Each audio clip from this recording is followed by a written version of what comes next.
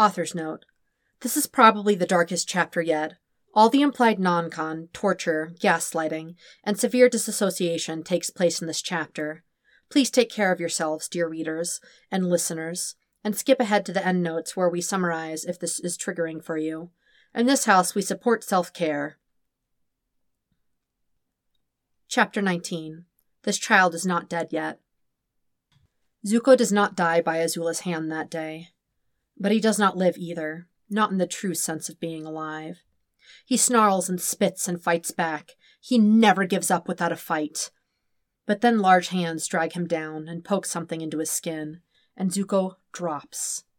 He thinks of blue eyes, the betrayal and outrage in them clear, and is glad he blocked Sokka out before he was taken, because this kind of pain feels like all his blood vessels and nerves are on fire. Zuko actually kind of thinks he died, just a little. He blacks out, and when he wakes up, Zuko is deep in the bowels of stone and earth, where he can no longer feel Agni's rays. His limbs are shackled, but even if they weren't, Zuko feels too diminished and his mind too clouded with whatever drug they've administered for him to move. Zhao comes for him, as Zuko had known he would.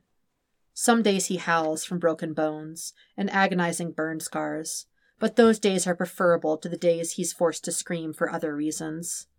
Zuko pulls up his mental barriers and retreats deep within himself. The gold-blue thread of the soul bond continues to glimmer in the dark. For the most part, Zuko doesn't see it. His eyes may not be blind, but they are sightless to everything except his mind. This is where it's safest. The soul bond and everything it entails feels like another lifetime, for another boy who had a chance at freedom. Not Zuko.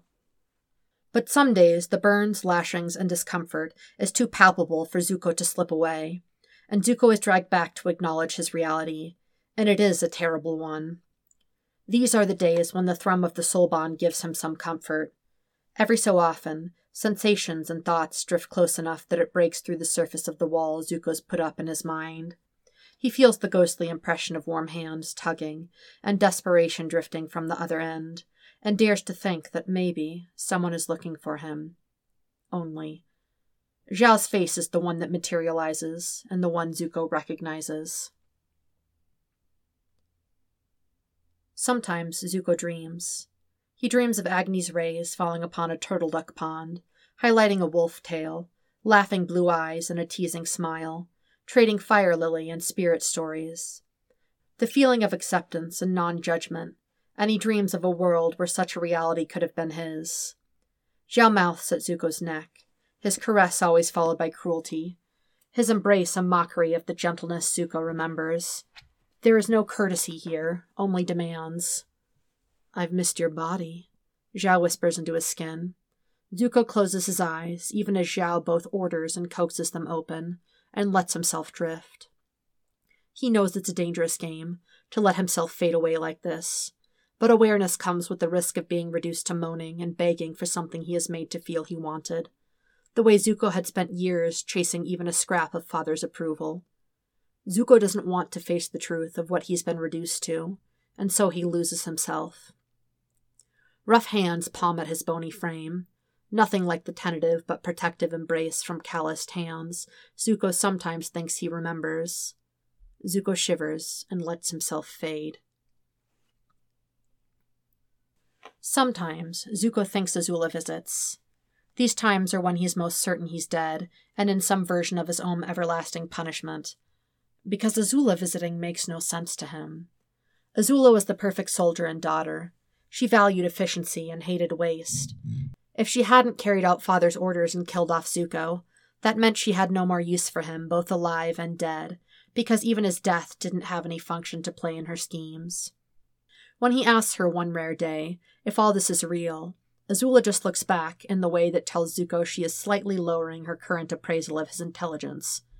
"Real or not, you're seeing and living in it, so that makes it real," she tells him. "Such a dum-dum, Zuzu." Zuko wonders what Azula sees, wonders whether it was real that her voice had hitched when calling him by his childhood name. "I'm dying," Zuko realizes one day, and he welcomes it. He wonders if he might have said it aloud, because Azula's lips twist, and her eyes narrow the way they used to when they were children, and she'd heard something not to her agreement. He wonders which part of his may be spoken she disagrees with. Or maybe it's all of him, like always. "Don't be pathetic, Zuzu," Azula says. "Even a weakling like you should die in better conditions than this." "I'm dying, Zula." Zuko coughs. "Sorry for leaving you alone." He tries to say it aloud, but he's so weak and dizzy, and if he closes his eyes for a bit, maybe this will go away. He's glad the words don't make it out of his mouth. Azula will probably be happy to become an only child anyway. Enough time passes that Zuko's hair grows into curls falling around his face. Zhao laughs about honor and Zuko's loss of it. He taunts even as he holds down Zuko's weakened body in chains, even as he attempts to make Zuko scream, whether from forced pleasure or torment. Zuko can't tell which is which anymore. He doesn't think he cares. He lets himself drift further, dream of a day when honor isn't upheld in a topknot, but in conduct.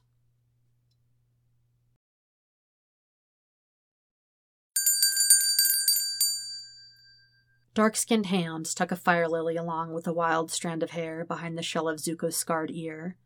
The gesture so gentle it hurts Zuko more than if he'd been hit. In a moment of weakness, he lets himself slip to his dream world. He can hear Aang and Uncle playing Pai Sho in the background, and even thinks he hears Katara and Azula sniping at each other. Sokka grins at him, teasing and fond. And Zuko can't help but smile back. In that moment, with sunlight falling across the courtyard and illuminating Sokka's gorgeous blue eyes, Zuko fully realizes the emotion in his heart, and he should back away. He really should. But he had so few good memories and so little left. Could he indulge in this dream, just once? "I wish we could stay here," Zuko murmurs. Sokka tugs him closer, threading their fingers together with a tenderness in a way that makes Zuko flush slightly. "Why can't we?" he asks. Zuko thinks, "Because..." His thoughts seem to resist the formation of logic. "Because... I can't let you feel this. I can't let you get hurt too." Sokka's smile fades. "Zuko?" A dark cloud passes over the sunlit pond. Zuko's expression slips away, along with his fragile tranquility. The turtle ducks squawk and scatter from their mother. Turtuk and Ductal begin to attack each other. Sokka's warm gaze morphs to an urgency that wasn't there before. "I'm sorry." "Zuko, you gotta let me in!" Zuko lets his fingers fall from Sokka's, and the familiar unwelcome chill begins to seep in. He feels colder than before. "Zuko, wait! Come back! Let me in!" Warmth and color seeps away. Cold darkness, like the place Agni cannot touch, takes its place. Zuko shudders, suddenly nervous. "That's it. Let me in," a low voice murmurs. "Does it feel good, my prince?" Zuko screams. Zhao wants him humiliated, begging and broken and reduced to less than nothing. Zuko spits and struggles and fights back until he can't anymore. Then he chooses defiance by fading into nothing. He thinks Azula approves, even as she continues to tell him off for being weak. He misses Uncle and his crew, and Sokka, and even Aang and Katara, and wonders who and what memories of them had ever been real. The gold-blue thread continues to thrum in the background. Sometimes it even throbs like a physical sensation mapped into his skin, tugging and tugging. But Zuko doesn't know who it's calling. Zuko never visits the turtle duck pond again.